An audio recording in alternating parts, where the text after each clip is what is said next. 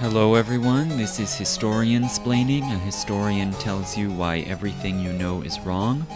And these lectures are on SoundCloud, iTunes, Stitcher, and other platforms. And if by any chance you can help keep them coming, please go to my Patreon page. The link should be in the description.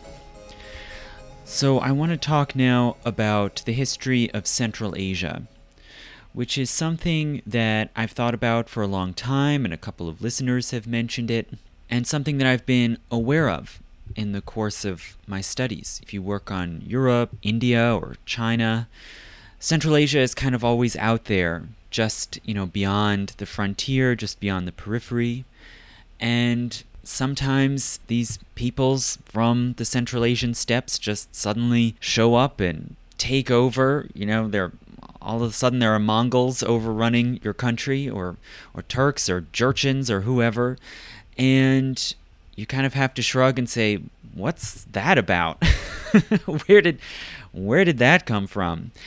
And so it's something that I think is very important for people in all sorts of different fields and different parts of the world to understand, but that we rarely do talk about on its own as a subject worthy of study on its own merit. And it's a meeting place, an important crossroads of different influences, of knowledge, traditions, practices, goods from Russia and China, India, Persia, and the Islamic world. In a lot of ways, you can say it's kind of the center of the civilized world. It's where all these things come together and interact. And yet, it's probably discussed the least. You might have heard of it tangentially through, like I mentioned, the Mongols, or the Silk Road, of course, which is this trade network that ran mainly through Central Asia. It also is the place that transmitted all kinds of important technologies like gunpowder and printing, art, different religions. It was important in the rise of monotheism, all the way from the ancient world to the roots of the first monotheistic religions, and all the way up to the nuclear age and the Soviet and post-Soviet worlds.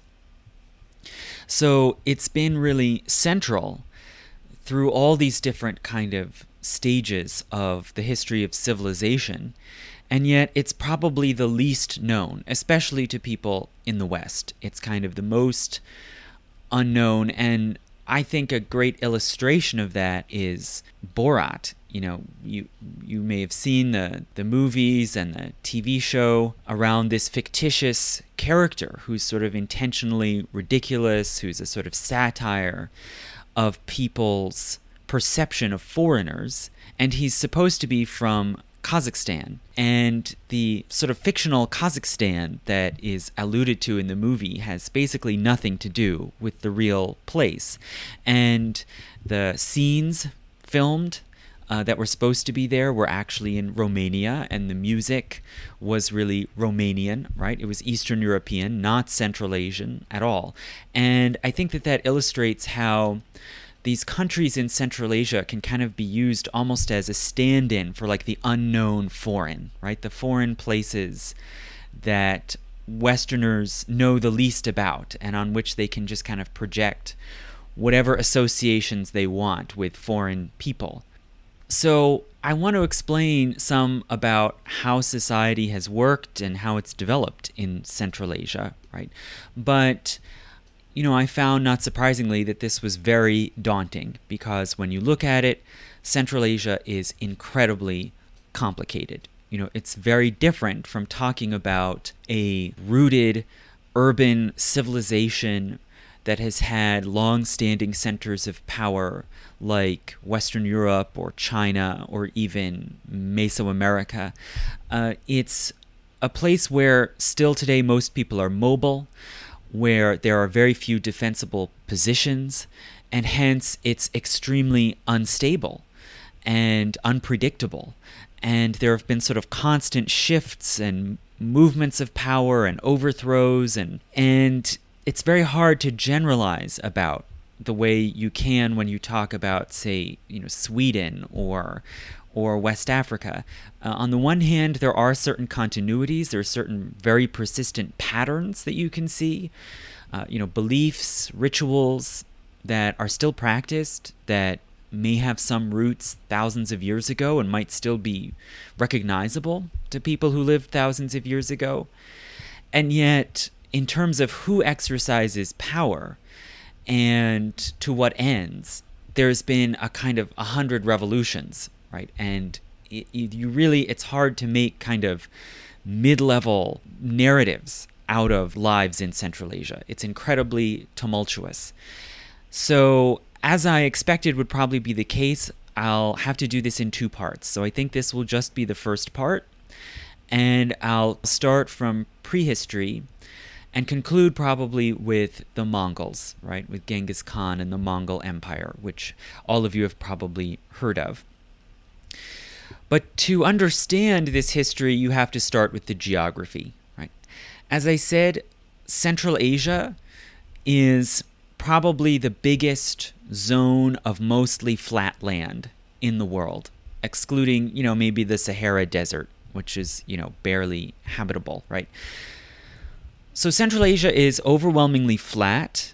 It's really right in the middle of Eurasia. It's kind of a misnomer to call it Central Asia. It's really the core of Eurasia. So it's the middle part of the biggest landmass in the world. And it's the largest region in the world that is totally surrounded by land and does not touch any ocean and is really not anywhere near any open ocean, right? So communication, transport is totally over land. And yet, in a way, because it's so flat and because it's mostly grassy, and it's dominated by these very expansive, flat, scrubby grasslands called steppes, it's, in a way, you could say, a kind of ocean in itself. It's so easy to traverse quickly, especially on horseback. People can move fast, they can attack fast, and they can sustain their lives on a very large scale without settled agriculture, but instead depending on mobile living animals, including not only horses, but cattle, sheep, goats, and so on. So, in a way, people can move around it and communicate and intermingle much as they do on oceans when they have mastered sailing, right? So that's part of why I'm calling Central Asia sort of the ocean of land. And in addition to that, it serves as this crossroads and this place of intermingling, a lot like the shores of certain oceans do. And historians today will talk about the Atlantic world and how all these societies and colonies were so interconnected and people were moving and exchanging knowledge and goods in the Caribbean and Western Europe and West Africa, or they'll talk about the Indian Ocean basin. Well, I think you can talk about Central Asia in the same kind of way, that there's this sort of greater sphere of the entire interior of Eurasia that was all kind of drawn in to this web of movement and exchange across the steppes. So to be a little more precise, Central Asia basically is this agglomeration of steppes as well as desert and some mountains, not very much, but a few mountain ranges, that stretches basically from the Caspian Sea in the west over to China and Manchuria in the east. And it's centered, as I said, on this kind of belt of steppes that act as like a highway connecting east and west. And north of it, you have the Siberian forests, and south of it, the Himalayan mountains. Right? And basically the sort of core zone that anybody today would include under this heading of Central Asia comprises the 5 stands, okay, these 5 former Soviet nations right in the middle of Eurasia: Kazakhstan, Uzbekistan, Tajikistan, Turkmenistan, and Kyrgyzstan. And beyond that core area, you can also include further sort of similar zones. So some people would include Afghanistan to the south. You also can include some of Siberia and European Russia that has steppes running around the Black Sea and down to the Caucasus. So that can also be considered sort of part of Central Asia more broadly. And to the east, most would also include the province today called Xinjiang, which is Chinese territory. And traditionally it was also called East Turkestan, right? So it's like those former Soviet stands I was talking about. It has similar language and customs, but today it's part of China, and it's called Xinjiang, meaning the Western province, right? Because it's west from the point of view of China. And also most would include Mongolia and Inner Mongolia, which is also part of China. And at the farthest extreme, some would also throw in Manchuria, right? But basically the main core zone of what we would definitely consider Central Asia includes those 5 stands, Xinjiang and Mongolia. Okay, so this region, in terms of its peoples, its inhabitants, it's multi-layered and multi-ethnic, right? There are many different peoples, and I'll probably mention some, the Iranians and Jews and Slavs, but the biggest sort of broad umbrella groups are Turkic and Mongolic, right? And you can even lump those together into a sort of broad category of Turco-Mongolic peoples who tend to speak fairly similar languages and that have a lot of exchange and a lot of familiarity with one another, and a lot of overlap and intermixing, right, through migration and trade and contact, right? So you can see this sort of broadly similar, somewhat consistent Turco-Mongolic group, right? And for a long time, people thought that the languages of Turkic and Mongolic peoples all came from a common root, and that they could all be called Altaic languages, and that they had come from some sort of common ancestor, maybe in Siberia or a part of Siberia near Mongolia. That theory has since been criticized and basically rejected. Most scholars don't believe that anymore, that there's a sort of single ancestor people of all these Altaic Turks and Mongols, but that actually they come from various sources around Eurasia, and that their languages have grown more similar over time through interaction, which is a very interesting and unusual phenomenon. We don't see German and Finnish becoming more similar, at least not until very recent times, right? We don't see Spanish and Greek getting more similar, but that seems to have happened in Central Asia because the interaction is so intense. Again, because people are so unsettled, so mobile, and there's so much movement and mixing. The society of these Turkic and Mongolic peoples is based overwhelmingly on animal herding, right? There are some places where you can farm and grow crops in Central Asia. There are oases, there are some river valleys where that is done. But for the most part, the steppes are too dry to really be able to grow much, and the soil, the terrain isn't good, but it is good enough to move animals across and graze animals. And so it's far more efficient and effective to make your living and survive off of herding animals. So as I said before, on the steppes and in the deserts, there are very few defensible positions. And instead, because the land is flat and because it's easy to raise animals like horses, there's really a tremendous attacker's advantage. And because of this, you can see new empires very rapidly rising and falling all through the history of Central Asia. There's really a kind of kaleidoscopic shifting of power, right? As people will confederate, ally together, use their attacker's advantage to take territory, seize cities and trade routes, and then just as quickly either dissolve or be attacked and overthrown by someone else, right? And if we look at the history and read the history of Central Asia, especially the traditional histories that were written like in the 1920s and 30s, it can be extremely confusing as these new powers suddenly show up. Wait, now it's Seljuk Turks, now there are Khitans, now there are Kyrgyz. Like, who are all these people? Where are they coming from? What's going on? And that can be a bit deceptive because more often than not, these new states or tribes or ethnic groups that come to power and suddenly appear on the map, they're really just kind of loose alliances or confederations of small nomadic groups, right, that can join together, like fingers coming together on a fist and suddenly becoming a power on the scene, but then going away again. And if we extend this metaphor that I was using before of an ocean, imagine looking at Central Asia from far above and seeing people or small bands, groups, clans moving around on the steppes, and compare them to, say, seeing fish moving around in a lake or an ocean. When a new group appears on the scene, it's sort of like when fish, if you imagine fish coming together and forming a school and then moving together, moving in unison, choosing a direction, right?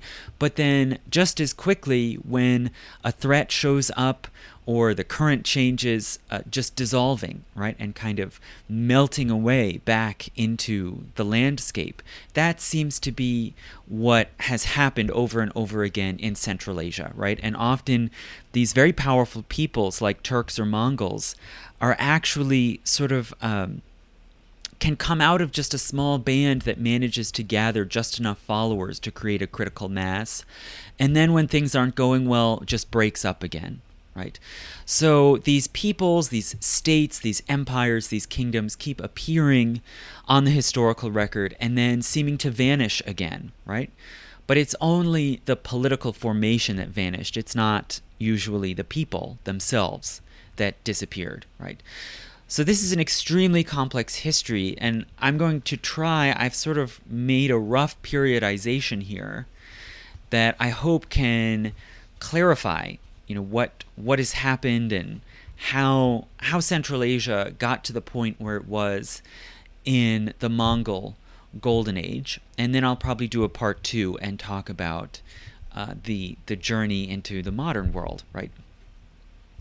Okay, so if we go back to the prehistory, it seems that the first inhabitants of Central Asia were, migratory hunter-gatherers who moved into the steppes from various different directions, right? Probably from east and west and south. And they, followed animals, they gathered grains and fruits, and we don't know much about who they were, right? It seems that they probably were various different groups and tribes who spoke different languages, who came from different parts of Eurasia. A lot of them we just can't identify, but there's a good chance that some of them were Dravidian, meaning they were from the same large ethnic group in India that created the Indus Valley civilization in what's now Pakistan, and that still exists in southern India. So people who speak languages like Tamil, those are Dravidian languages in the southern end of India. So most likely a lot of these early prehistoric people were Dravidian, but a lot of them were other groups we just don't know, right? Some of them then gradually started to adopt agriculture, and farming did begin, especially around river valleys and inland deltas. And it seems that a few large towns did develop, maybe even as early as 6000 BC, sizable towns with food production based on irrigation, right? Which was really necessary to make fields productive in such a dry area. Okay, now this, it seems, preceded by maybe a few centuries or so, it preceded the creation of domesticated animal herds. Okay, so animal herding started probably around 5000 BC, and it began with sheep and goats, right, which were among the earliest domesticated animals in most parts of the world. And then not long after that, maybe around 4700 or 4800 BC, horses were domesticated. And this was really pivotal. This it catalyzed a big change in how people lived in the steppes. So the horses were domesticated probably first for food, the same as sheep and cattle. Then they also began to be exploited for other uses. Their hides, their hair, which can be stronger and more abundant than other animals. and then as beasts of burden, right? Especially pulling carts and sledges. Then horseback riding was invented probably by around 3700 BC. Okay, and so with horseback riding, you don't need any other equipment other than just your own body and the horse. And critically, it can be used to manage large herds. So this multiplied the number of sheep or goats or cattle that you could move around with you as a small family or a clan or a tribe, when you could have shepherds and herders on horseback.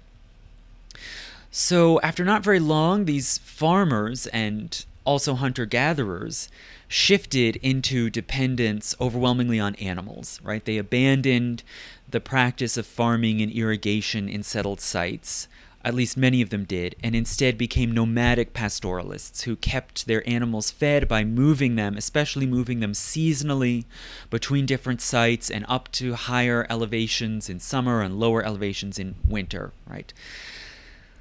So it seems that a small household, of about 5 people, that seems to be the kind of bedrock basic social unit right from prehistoric times up to today in much of Central Asia. And a household of about 5 can be supported by a herd of about 100 animals, right? So we're talking about a society where there's, 20 or so times as many non-human animals as there are humans, and that is what supplies enough food and enough goods for people to survive. Society, it seems, began to be loosely organized into clans and into larger groupings of clans that we can roughly call tribes. And these clans and tribes did have hierarchies, right? There were people of there were particularly clans of higher status than others, and there were leaders, mostly men, who were kind of chieftains and who could expect service and tribute from their subordinates. But these leaders were relatively weak, right? They didn't have the kind of power. There wasn't the sort of powerful kingship that you might see in a settled city. Many women also, it seems, were powerful leaders. This is often true in very martial and warlike societies. You can compare it to like Sparta or the Iroquois Confederacy. Often when men are engaged in a lot of fighting and are moving around, then women will sort of manage society. And it seems that this often happened in Central Asia and has continued to happen. Power and status in this society was caught up very much in the number of fighting men that you could muster and who would fight for you, and also in animals. So most often, if you could, you would base your lifestyle on herding and nomadism. And it seems in hard times, people, when their animal herds were not producing, they would become settled farmers as a way to sort of get a basic staple diet and feed themselves. They would go somewhere where it was possible to farm and settle down. But this it seems, has always been considered a step down in status and a great loss of prestige to give up your herds of animals. So you can see it as almost a kind of reversal of status, right? Whereas the Greeks in their cities would look at themselves as highly civilized and cultivated and would look down on nomadic barbarians. It seems in Central Asia there was more status and prestige in being a herding nomad.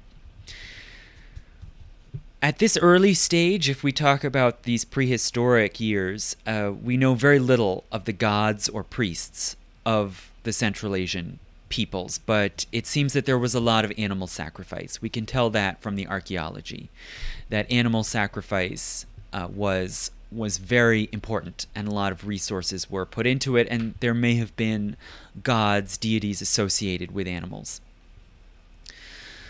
So this was the situation we can see forming by about 3500 BC, right, where this transition to the nomadic lifestyle is well underway. And it seems that a new group of people showed up in Central Asia and moved in and invaded very quickly around 3500 to 3000 BC, taking advantage of this new nomadic way of life. And These people were Indo-European. Okay, so that's a group that I've mentioned before. They probably called themselves Arya, and they originated, it seems, in the steppe lands around the Black Sea and the Caucasus, right? So in that area that's now kind of southern Russia and Ukraine. And they started to spread out very quickly and invade in all directions out of that original homeland. Some went westward into Europe and became the ancestors of Germans and Slavs and Latins and all those people. And also some went eastward into Central Asia. And this branch we call Indo-Aryan or Indo-Iranian. So they're the progenitors of modern-day Indian and Iranian people, right? But a lot of them also went into the steppes into Central Asia. So this Indo-Iranian group adopted and improved upon the steppe nomadic lifestyle of the people who were already there.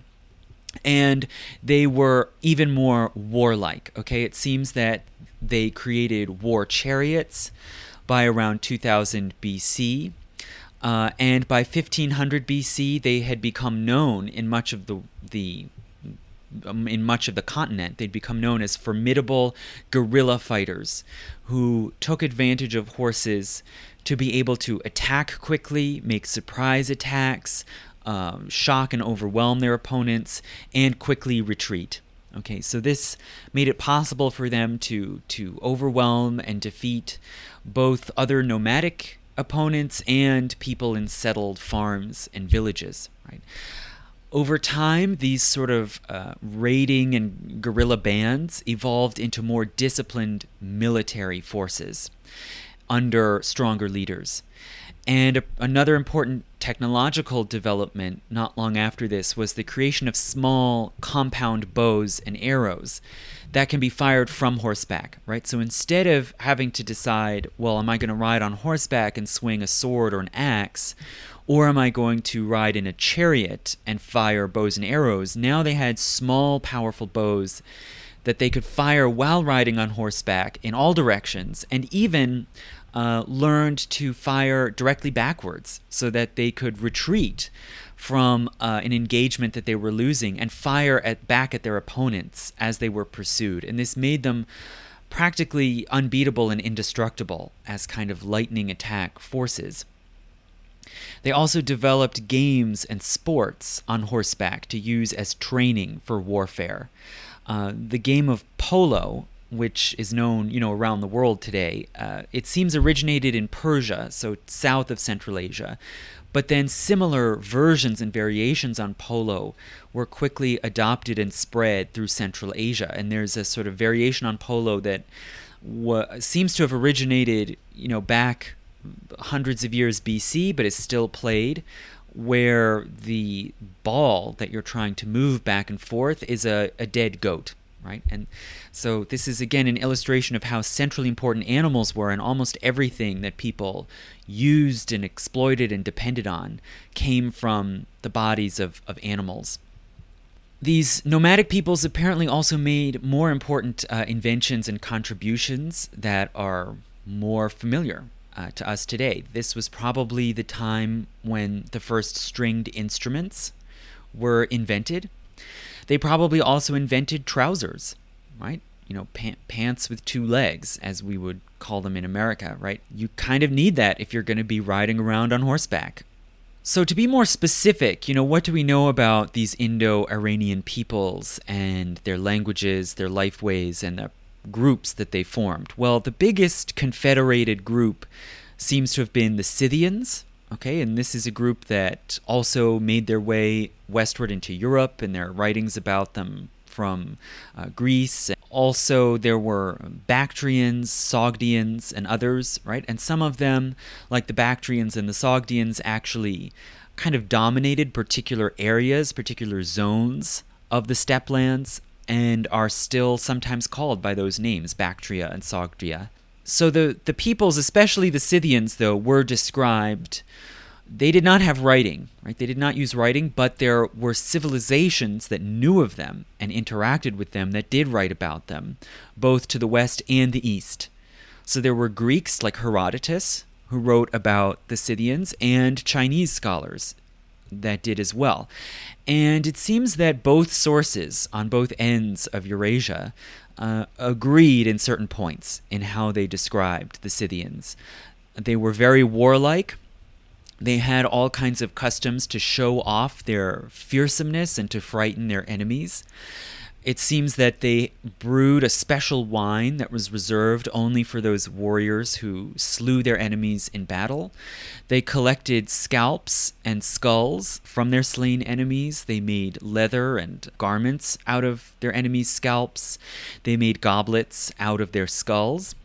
And they swore oaths to one another, right? Relationships, bonds of loyalty were extremely important, and they swore oaths by drinking a mixture of blood and wine.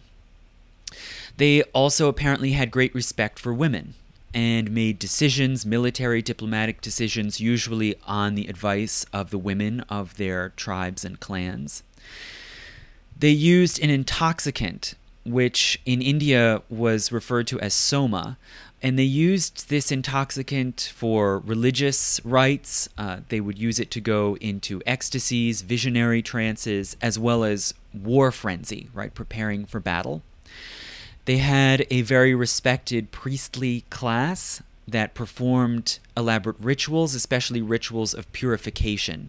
There was great concern for purifying one's bodies, one's weapons, and so on. And as for their beliefs about the world and the cosmos, it seems they believed in a certain magical or invisible power of animals. They had rituals, again, centering on animals and animal sacrifice. Some of their priests could loosely be called kind of shamans who had a special relationship to animals. They had a kind of animism. They believed that all things have a spirit. Not only animals and people, but objects, plants, and so on. Everything is sort of imbued with spirit, and there's a sort of overarching order to the world and the cosmos, which they called Asha, which harmonized and linked together all of these kind of spiritual existences. And they believed it was a human duty. There was a sort of ethical duty to maintain this Asha, which included ensuring justice, right? Retributive justice, distributive justice among people, and to fight evil. And it seems that somewhere around 1000 BC, although the date is uncertain, one particular Central Asian priest named Zoroaster had a series of visions and began to deliver prophecies and teachings. And he preached monotheism, that there is only one true God, that this God stands for good and justice as opposed to evil, that people must purify themselves and commit themselves to the service of this God, and that there will be a future judgment day, a sort of final confrontation between good and evil in which people will be judged. Okay, so this is certainly one of the first appearances of monotheism. So Zoroaster's teachings and his writings apparently made their way fairly quickly to Persia, to this larger urban civilization to the south, and were very popular and were eventually adopted as the state imperial religion of the Persian Empire.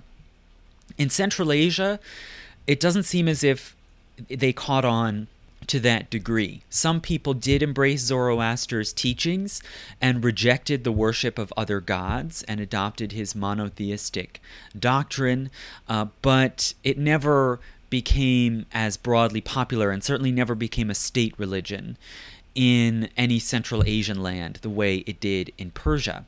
And it's because of Persia that these ideas and teachings went on to influence Jewish beliefs and later Christianity and Islam. Okay, so if we look at Central Asia in the time of Zoroaster, say roughly around 1000 BC, this again was an overwhelmingly nomadic society, right, with only some scattered villages and small towns, depending on trade and agriculture.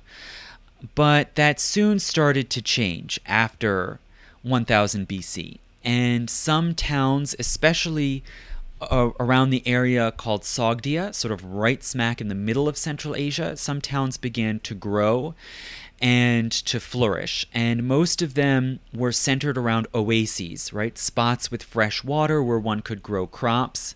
And some of these towns came to be known as sources of very desirable foods, especially fruits like melons and peaches. And you'll still see that all the way to today, that in Eurasia, people associate these towns in Central Asia with melons and other fruits.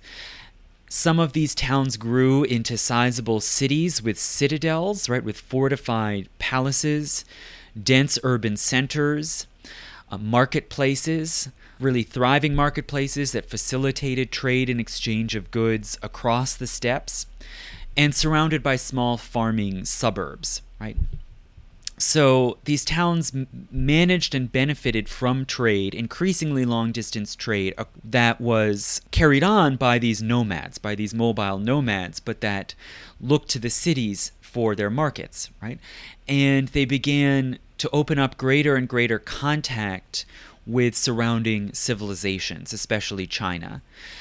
So some of the major cities that developed at this time include firstly Bukhara, which might have been the first one to grow into a large metropolis, and it was founded in the 1200s BC, right? Might have started as a small village at that point, but later became a city.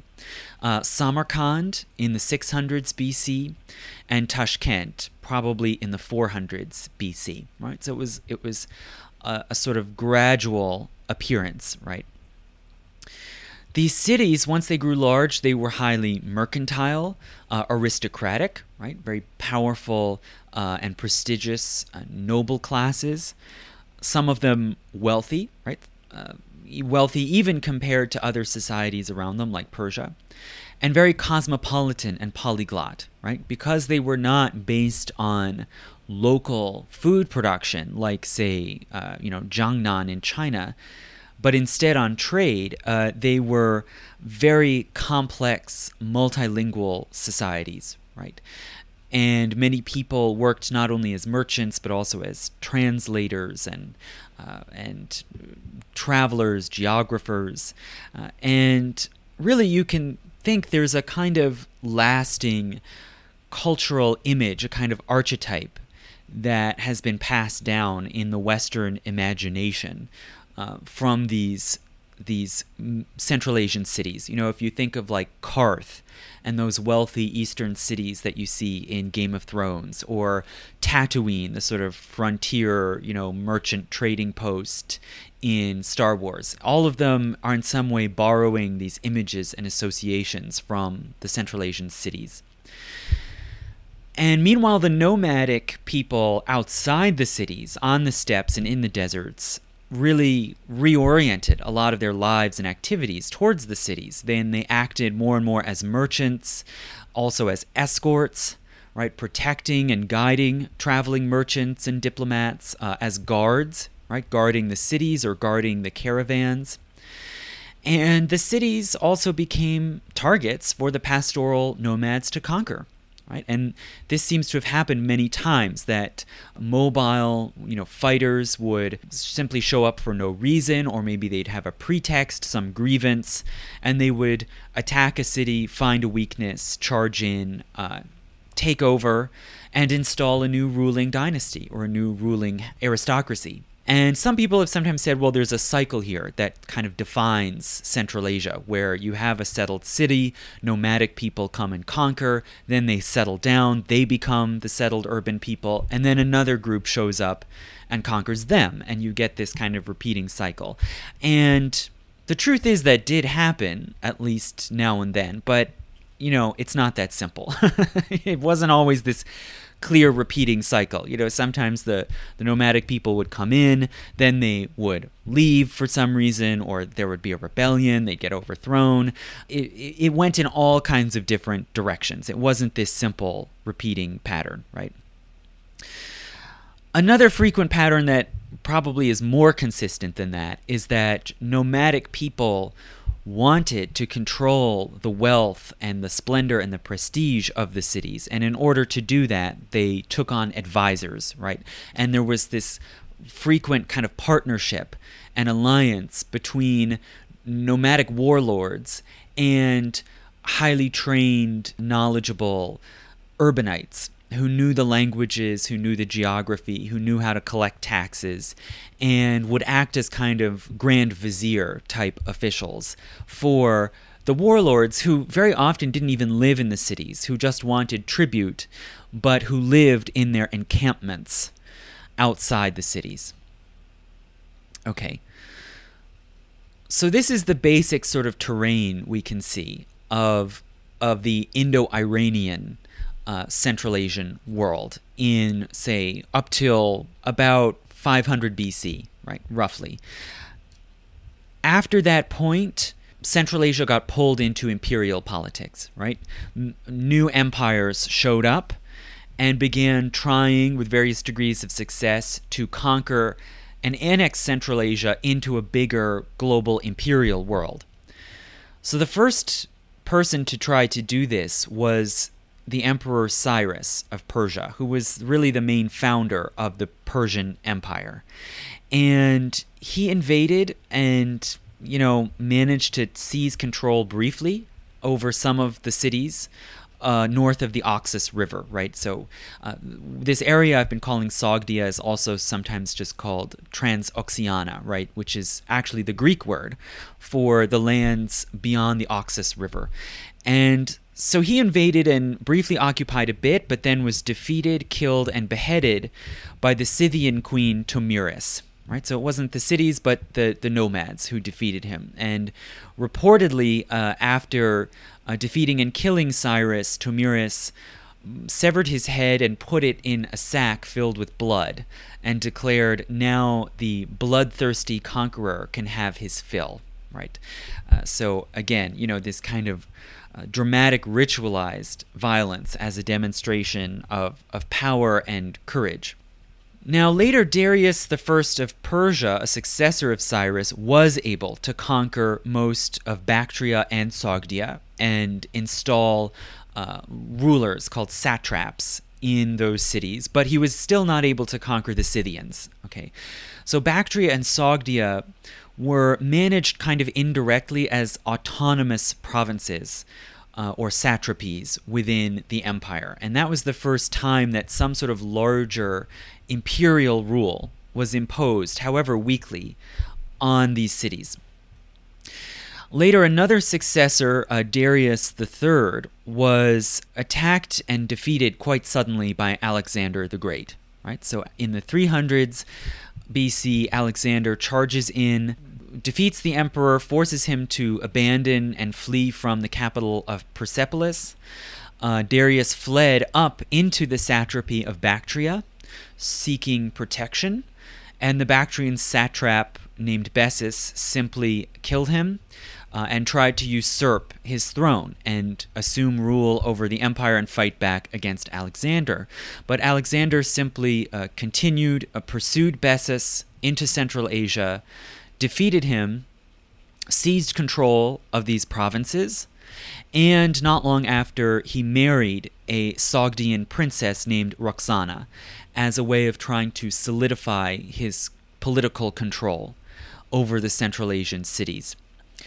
On his way, as he moved his forces into Central Asia, he founded several Alexandrias, right? New military cities named after himself. And several of them are still there in some form, including Kandahar, right? So the city of Kandahar in Afghanistan, you may have heard of, was originally Alexandria, right?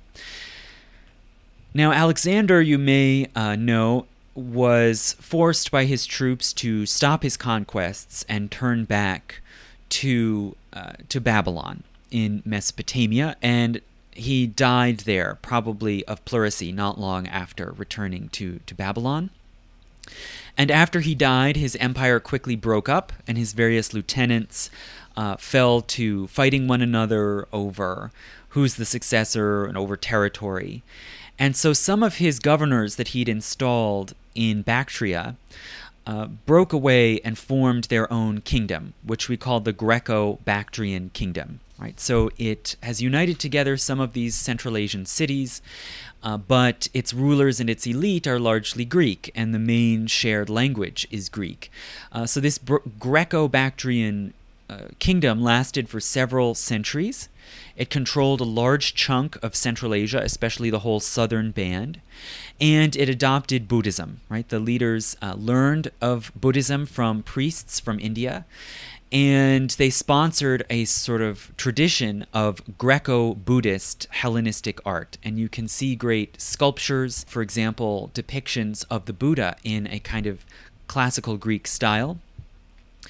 But this kingdom eventually ended in collapse. It was overrun by invaders and collapsed probably in 128 BC, leading to a period of chaos and fragmentation. Now, why did this Greco-Bactrian kingdom collapse? Well, it seems that that was the result of a sort of destabilizing chain reaction that started much earlier, decades earlier, with China. So the chain reaction began from China. So China, under a series of very strong and effective emperors of the Qin and Han dynasties, became more effectively unified and asserted its control more directly over a large portion of East Asia, and it began to expand northward, sort of beyond the central homeland of Han China, into the steppes and the deserts, north in the areas that are now Mongolia and Siberia. And they also began to secure more of this northern frontier with walls, right? The beginnings of what we now think of as the Great Wall. Well, these assertions by China upset and disturbed nomadic peoples to the north. And around this time, or maybe earlier, these nomadic peoples formed a confederation, which the Chinese referred to as the Xiongnu. That's how they word it in their writings, okay? And these Xiongnu people rallied together around a new leader and began to counterattack aggressively against China. So this forced China basically to come to terms with these Xiongnu, who were, a very formidable new force on the scene. And for a time, they actually recognized the Xiongnu ruler as an equal. They sometimes sent tributes to the Xiongnu and royal brides to marry into the Xiongnu ruling clan. And China agreed to divide their dominions between settled farming lands, which they claimed under their direct control, and nomadic lands, which they left under Xiongnu control. And it seems that they agreed to this deal, which was generous in a way to the Xiongnu, in the hopes that over time they would civilize them or cook them in the Chinese terminology, that they would convert them to Chinese-style civilization. But after a while, under the Han, China developed better strategies and learned better how to fight more effectively against the Xiongnu and began to move more aggressively against them. And in response, the Xiongnu moved westward and southwestward out of their original homelands down into Xinjiang, right, into those western frontier areas west of China. And in doing so, they attacked and pushed out a lot of the local peoples who were already there, particularly the Yuezhi. And the Yuezhi and others moved then in a kind of, chain reaction, also moved westward out onto the steppes and eventually started attacking and overrunning the Greco-Bactrian kingdom, right? And this is what eventually weakened and destroyed that kingdom. Now, China, again, they had learned much better how to counter the power of the nomadic steppe peoples, and so they continued attacking the Xiongnu in Xinjiang, pushing them further west. And so the Xiongnu continued and went further west as well, and eventually seized control of most of those cities and towns in Sogdia and Bactria, and demanded tribute and labor from them, right? So they subjugated most of that core area. Now, as the Xiongnu took control of this region, they again kind of came to terms with China, right? And agreed to coexist with them, and China considered this an acceptable agreement now that the Xiongnu had been driven so far to the west.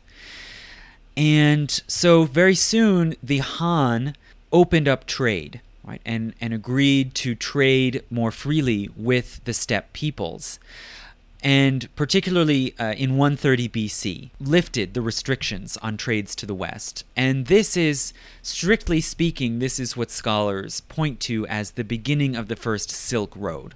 Right? Now that China, this massive market and massive supplier of luxury goods, was willing to trade freely to the west, these Central Asian cities that had always been trading cities got an enormous boost and suddenly could manage very long-distance trades safely across long routes, connecting all the way from China to the Middle East and even eventually to Europe. These cities really became something more like what we think of them today, these sort of fabulous entrepôts of goods moving east and west across the steppes and the deserts. Now, even as they were experiencing this prosperity, divisions began to emerge among the Xiongnu, right? Particularly which city would have the upper hand in trade, what policies should they take towards China or Persia. And the Chinese, when they had conflicts and skirmishes with the Chinese now tended to win. They had gained the upper hand. And so this creates a lot of recriminations, a lot of fear among the Xiongnu. And they start to divide into feuding factions.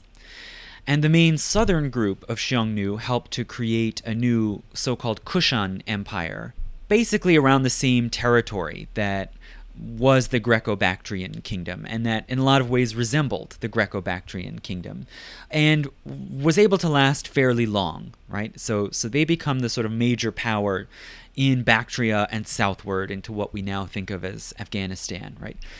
Meanwhile, the northern group basically loses out. They don't get control over the trade routes. They lose this power struggle. And they start to gradually dissolve, but also move westward and northwestward through what's now Kazakhstan and into Russia. And in that area, they sort of gathered new followers, created a new confederation, and regrouped, okay, and set their sights on the west, right, on areas where there were other towns and cities with wealth to the west.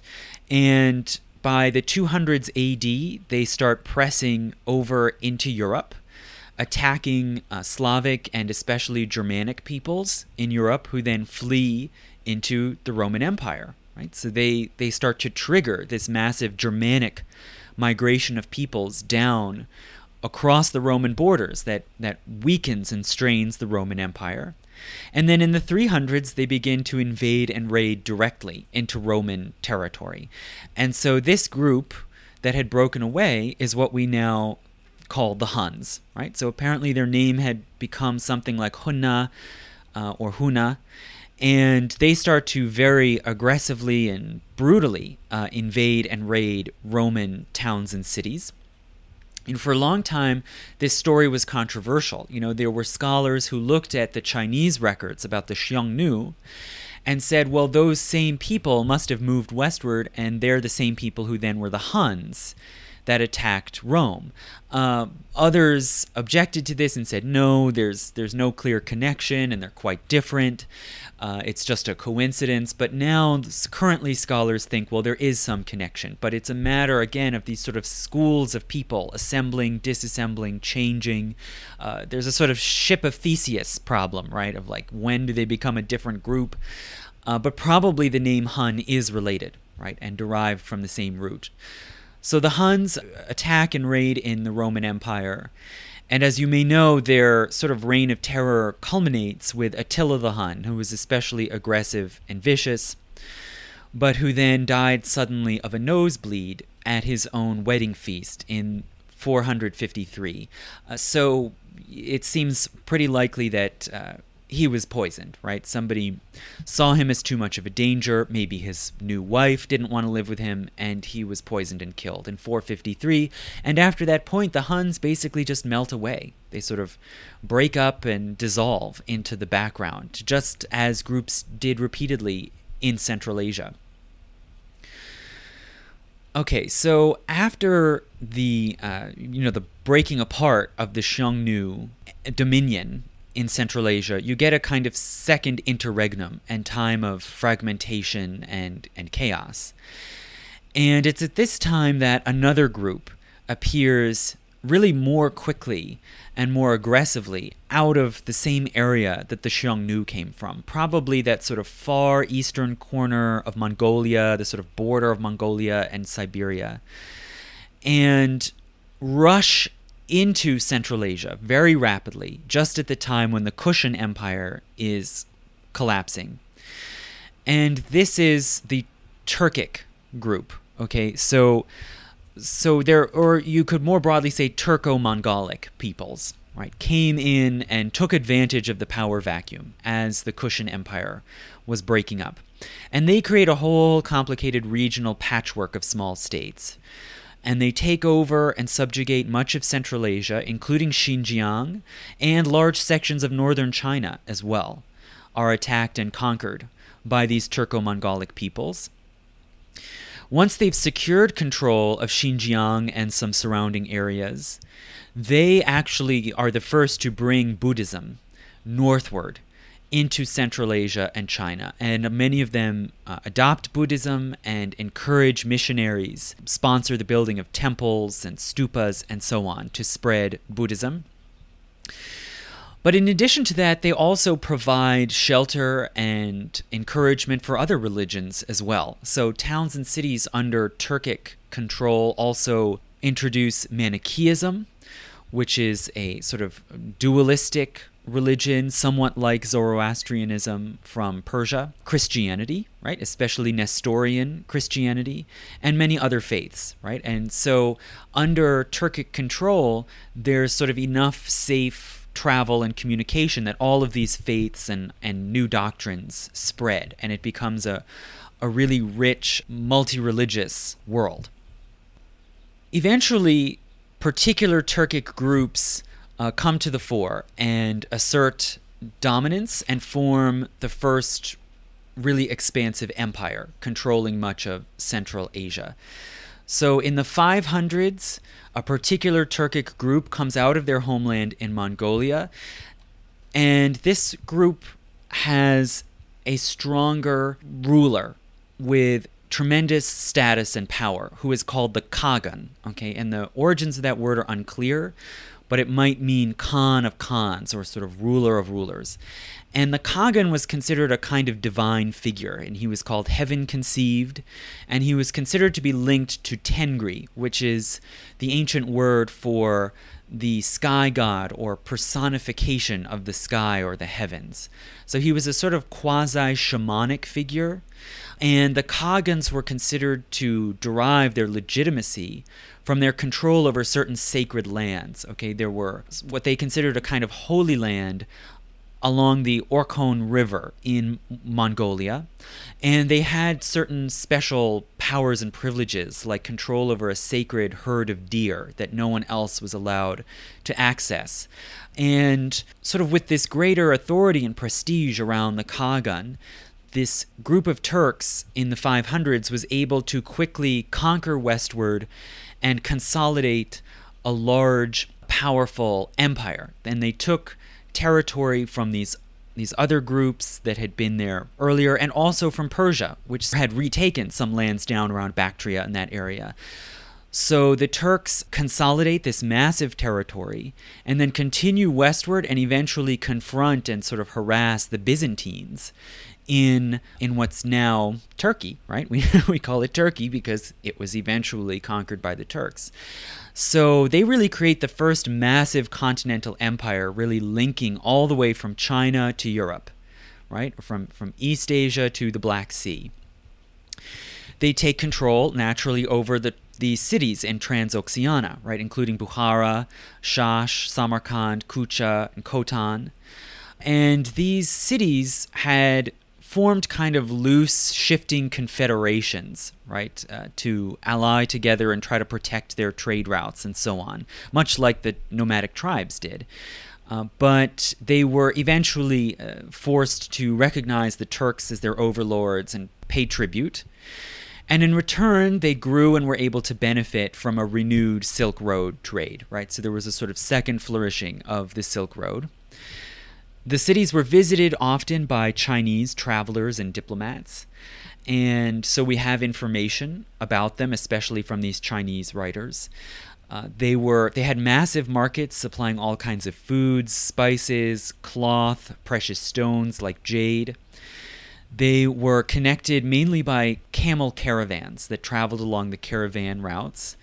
And the caravans were supported by so-called caravanserai, which are sort of fortified inns or hostels placed along the routes on the steppes and in the deserts. And they were usually square, organized around a central courtyard, which was defensible. And they were places for rest, resupplying of food and water, animals, security, right, for protecting the valuable goods that you were transporting, and also for worship, right? People could go to Christian or Buddhist shrines and worship at these caravanserai. So the Transoxianian cities were, again, multi-religious, Buddhist, Zoroastrian, Nestorian Christian, as well as worshipping local gods, temples to animal figures. They were multilingual. People in the cities more and more began to learn multiple languages and multiple writing systems. Right? So whereas writing had come in from outside areas like China and Persia, and by this time, by the Turkish era, there are inscriptions and documents being created there in Chinese, Tibetan, Turkic, Tokharian, Indic, Greek, Armenian, and Iranian. They were multi-class societies, right? They had an upper class of nobles, which went back to ancient times. Also, merchants, castes of merchants, which could often be just as powerful and wealthy as the nobles, and commoners, which included peasant farmers and laborers.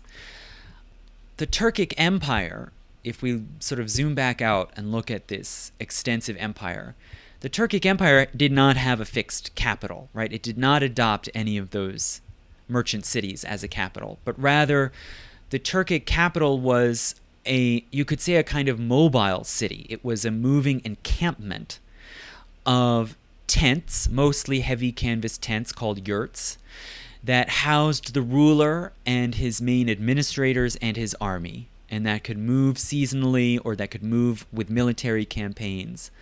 And these encampments were called ordu. The center of power basically was the royal or imperial ordu, right? The ordu of the Khagan. And our English word horde comes from that Turkic word ordu, but it didn't just mean a big, massive pile of warriors. It meant this encampment that was the center of authority. There was a tremendous struggle to manage this huge empire, right? It was very difficult, even across the steppes. Travel could be time-consuming and dangerous, and it was very hard to manage. So the empire began gradually to break into two parts in order to better sort of manage affairs and protect borders, right? But even as it took that step, much like the Roman Empire, not long before this, the Roman Empire also split into eastern and western halves, but it still continued to weaken, right? That didn't fully solve the administrative problems. And there was a lot of controversy, it seems, within the Turkic imperial court over what sort of empire it should be. And there was controversy between those who wanted to settle down, build towns, build temples, and become more like, say, China or India, and those who opposed this and who argued that the strength of the Turkic Empire was in its nomadism and its mobility, right? And so there was a sort of push and pull between these different parties, and it seems that the pro-nomadic party basically won out. Eventually, because they were increasingly losing battles with opponents, including China, they eventually accepted and recognized the overlordship of the Tang dynasty in China. Okay, so China took advantage of this, of their sort of upper hand over the Turks, and began sending in their own administrators and governors and started to loosely and indirectly rule most of the Turkish territory. Okay, and they eventually, for briefly, the Tang dynasty took over a massive expanse going as far west as Bactria. And they started to learn about and even admire the Central Asian peoples and their art and their lifestyle. And there were fashions in China for Central Asian music and dance and art and fabrics like Turkish rugs and tapestries. Eventually, the Turks turned against this and believed that the Chinese had pushed too far and overstepped their authority, so the Turks began to rebel and to try to reestablish their empire, especially in the West. So they sort of pushed back against the Chinese and had for a little while a kind of Indian summer of Turkish flourishing. But it didn't last for very long, and they were weakened again and challenged especially by two new important forces to the east and to the west. So firstly, to the east, the new power on the scene that undermined the Turkish Empire was the Uyghurs, right? So the Uyghurs were another sort of Turco-Mongolic group. Probably a lot of them had already been Turks, but sort of broke away and formed their own group. And they rose to power in the 700s and 800s and seized control of much of northern China and Mongolia. They adopted Manichaeism. So that became the sort of first official state religion of a Central Asian state, was Manichaeism. It's unclear why.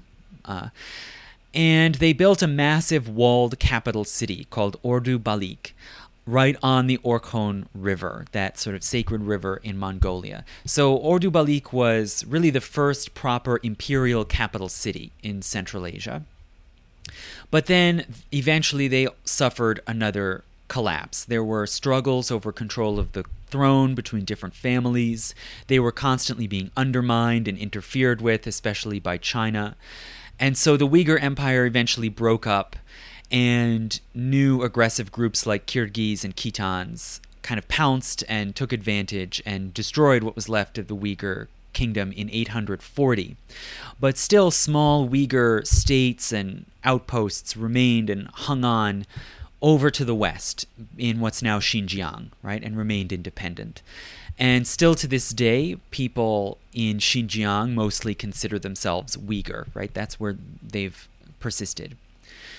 The other new major power to the west that began attacking the Turks was the Arabs, right? The new Muslim Arab Empire. So Muslim Arabs began raiding and invading northward from Persia across the Hindu Kush Mountains and into Central Asia, starting in the early 700s. So this is the sort of new far frontier of the Muslim Caliphate. Just as at the same time that they were crossing over into Spain, over in Europe, they started attacking into Central Asia. They weakened and beat back the Turks and began capturing some of those wealthy Silk Road cities. And this culminated most importantly with the siege and surrender of Samarkand in 712. So Samarkand was, by this time, the biggest, most prosperous, most important city on the Silk Road. And the Arabs took it in 712, right, just 1 year after the Moorish invasion of Spain. They then defeated a major Turkish army that tried to take back the city in 713. And so their advance was so quick and so effective that China actually became concerned.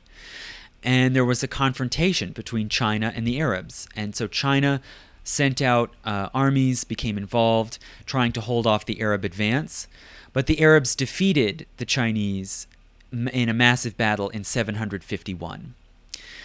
So at this point, the Muslim Arabs take control of basically all the Silk Road cities and install themselves as a small ruling elite, right?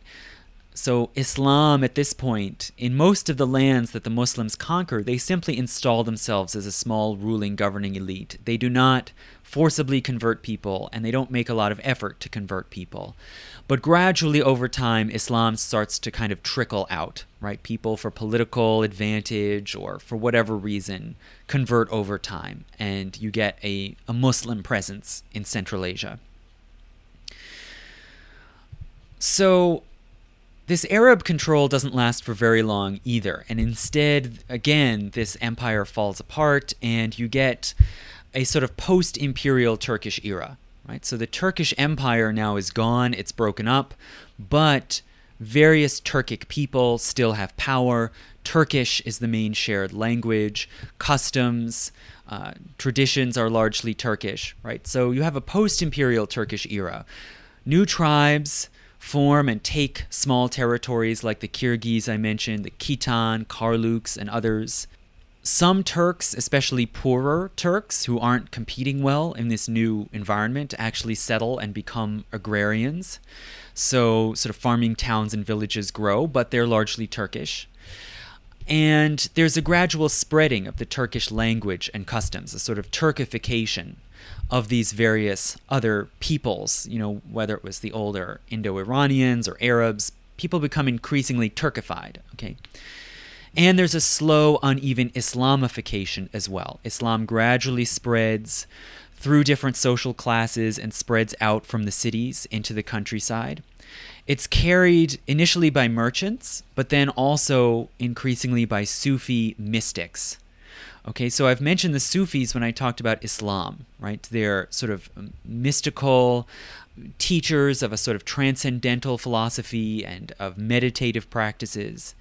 And many of the Sufis that travel around Central Asia at this time are also diviners, prophets. They do divination. They use music and dance to go into trances. And in a lot of ways, they really resemble the older Central Asian shamans, these sort of Turkic and Mongolic shaman people who believe they have communication with the spirit world and the world of the dead. And the Sufi missionaries are also, they can easily connect the Abrahamic God, in which they believe, to Tengri, to the older sort of god of the sky or heaven that was widely believed in by Turks, right? So this sort of facilitates a lot of conversion.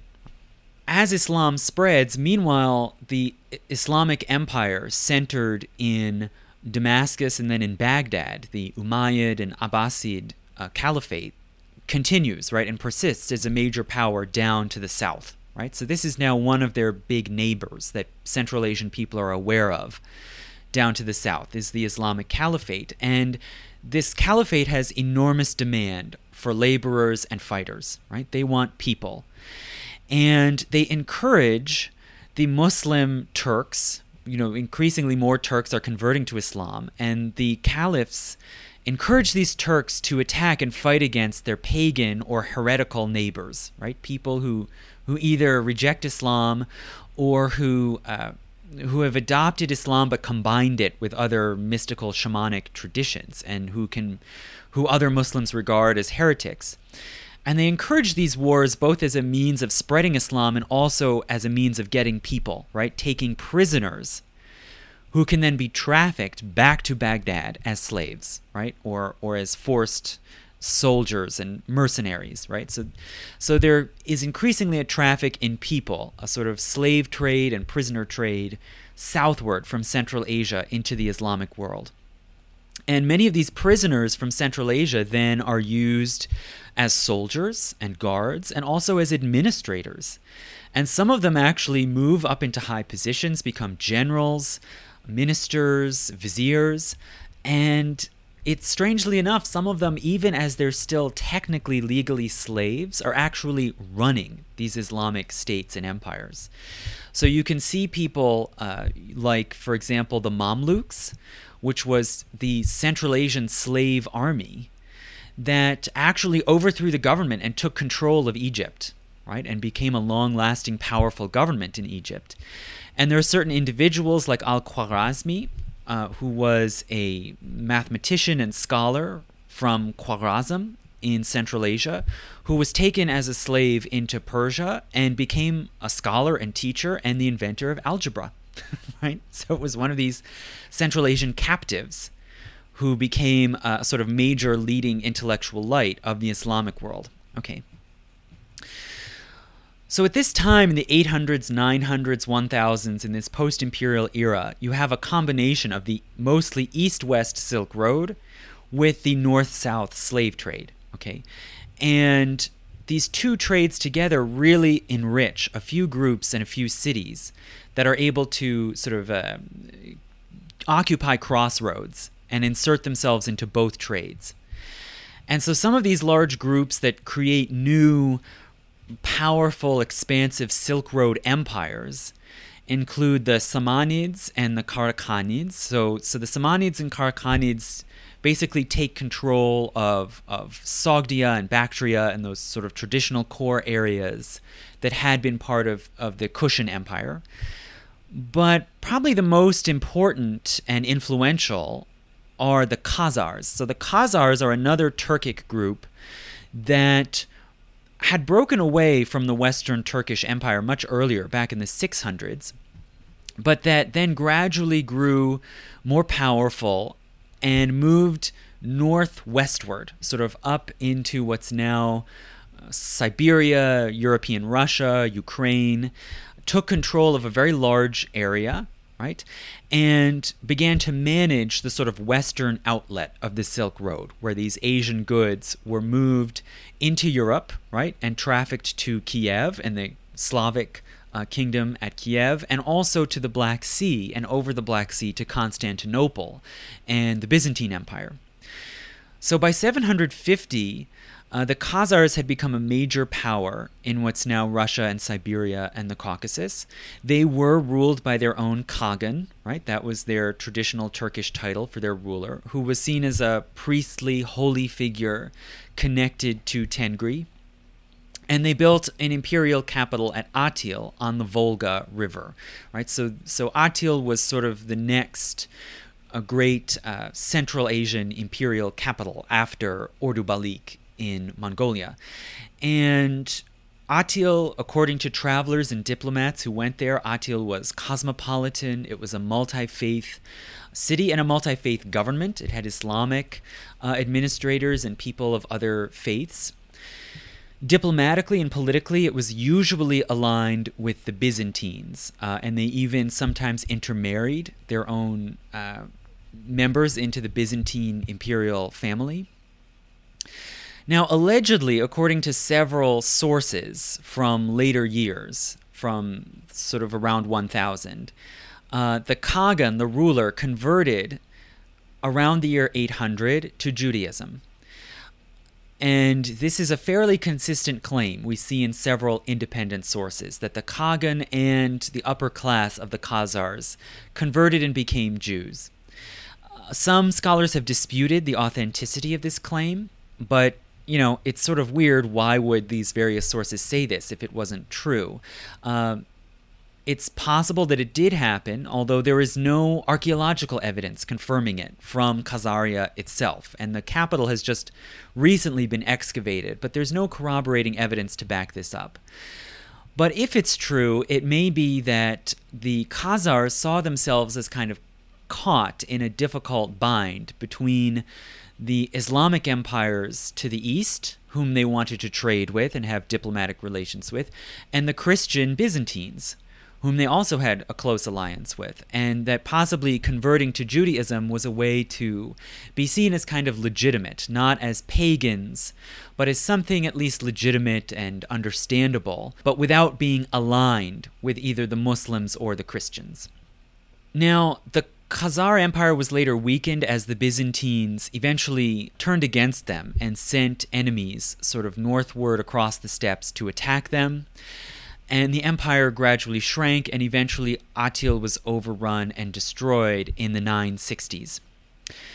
So as the Khazars fell apart and a new kind of power vacuum formed, another group, yet another Turkish group, emerged and sort of reasserted Turkish power across much of Central Asia, and that was the Seljuk Turks. So after about 1000, the Seljuks regrouped, retook control of much of what had been Turkish territory, and become known as a very formidable army, much more powerful than anything that the caliphate at this point can muster. So the caliphs in Baghdad actually invited Seljuk Turks to send an army to Baghdad to act as protectors of the caliphs. And they began simply seizing more territory further west through the Middle East and into Europe. And they defeated the Byzantines in 1071 at the Battle of Manzikert and seized control of much of Asia Minor, so a lot of what's now Turkey. And this is part of what then eventually provoked the Crusades, as it really alarmed Christian Europe. Other Turkish states like the Samanids and the Karakhanids persisted through these years, but gradually declined and weakened, fell to infighting, and were also taken over. A lot of their territory was taken by the Seljuk Turks. So by 1100 or so, the Seljuk Turks are clearly kind of the main power in the region. Okay, so finally, if the Seljuk Turks were doing so well, what happened to them? Why did they not remain as the main empire? Well, finally, another new group that was not Turkic but was distantly related to Turks also emerged from that area far to the east, north of China, up in what's now Mongolia and Siberia. And that was the Mongols, right? That's why we call it Mongolia. So the Mongols were, it seems, originally a loose grouping of distantly related tribes around that area, the sort of far northeastern corner of the steppes and the Siberian forests.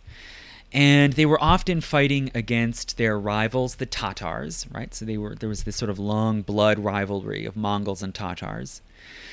And they began, in the early 1100s, they began to organize and try to form a tighter alliance in order to face off more effectively against both the Tatars and China. So a particular Mongol man named Temujin was born in 1162, and he grew up in a fairly poor and politically weak clan in the mix there among these Mongols.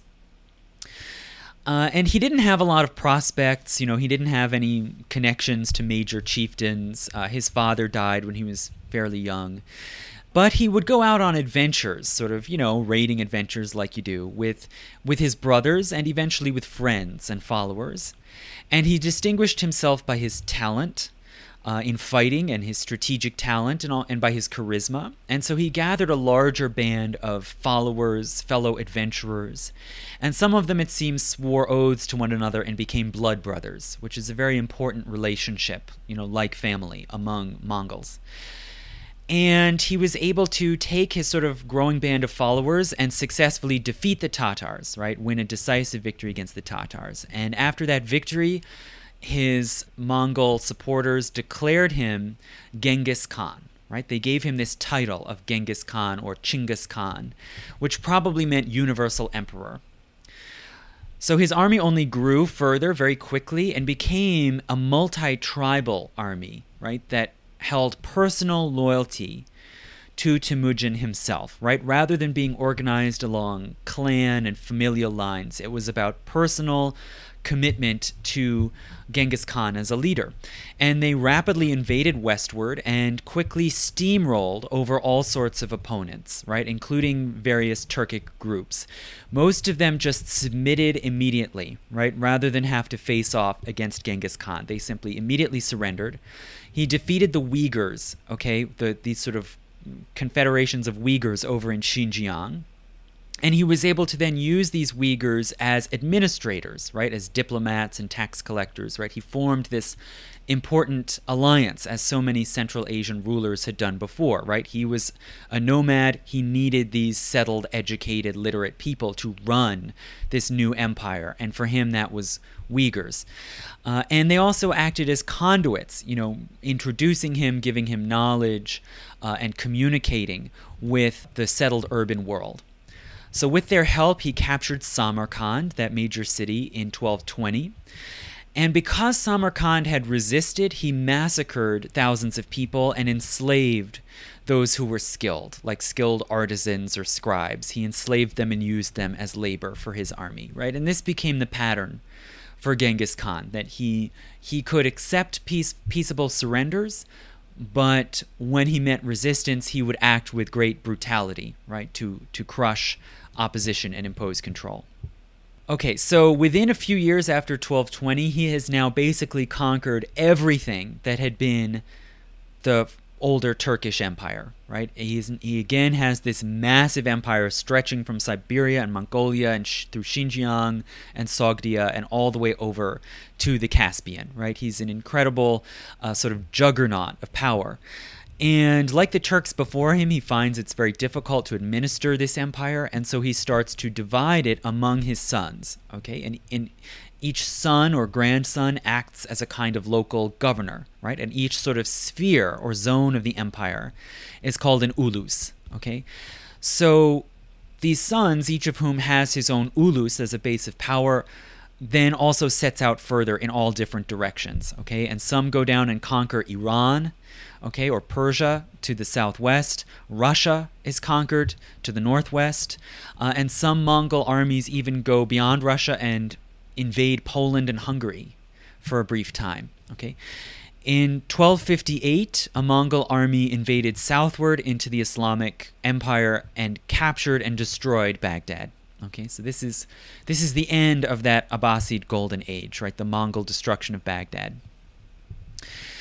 In 1260, they continued westward through the Middle East and eventually invaded into what's now sort of Syria and Lebanon, and were finally stopped at Ain Jalut and were defeated by a Mamluk army led by a commander named Baybars, who was born in Central Asia, basically in what's now Kazakhstan, and then had become a captive and a Mamluk fighter and the ruler of Egypt. So it took a Central Asian leader like Baybars to finally stop the Mongols. Okay, so the empire was divided into these several ulus, and over time, especially after Genghis Khan died, it became increasingly fragmented, right? This is what happens over and over. It was still technically one empire and with one leader, with one Khan, but really the different uluses were like different separate kingdoms, and they started to compete with one another. They stopped cooperating. The most important and most powerful ulus of them all was certainly China, right? So the Mongols early on had conquered the sort of northern edge of China from its Turkic rulers. And eventually the grandson of Genghis Khan, called Kublai Khan, became the ruler of that ulus, and he then successfully invaded southward and conquered the rest of China. Okay, and he becomes the major power controlling much of East Asia. He has a very rich, splendorous court, blending Mongol and Chinese art and customs. This is the court that was supposedly visited by Marco Polo, right? If Marco Polo was telling the truth that he really traveled all the way to China. He reported receiving an audience with Kublai Khan and seeing the beautiful art and the perfumes and the food of this beautiful court.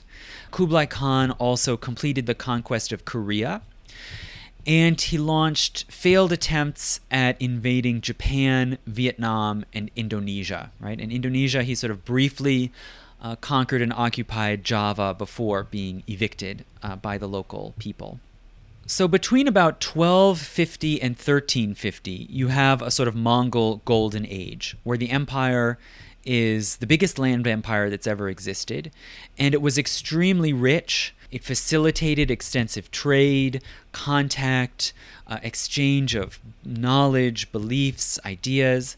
Trade was extremely lucrative, especially for sort of multilingual cosmopolitan people, right? The Mongols helped create this kind of new class of widely traveled, sophisticated merchants and officials and writers and artists.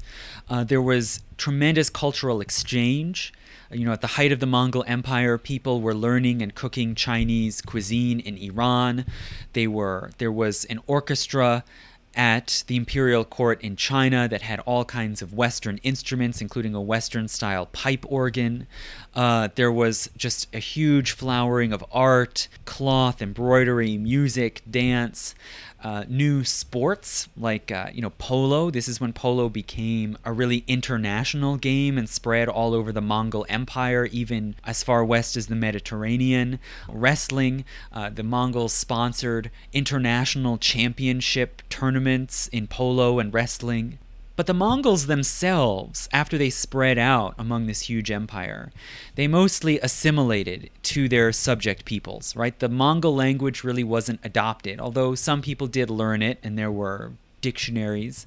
It didn't really spread, and rather Mongols adopted mostly Turkish, right? And they intermixed with Turkic peoples.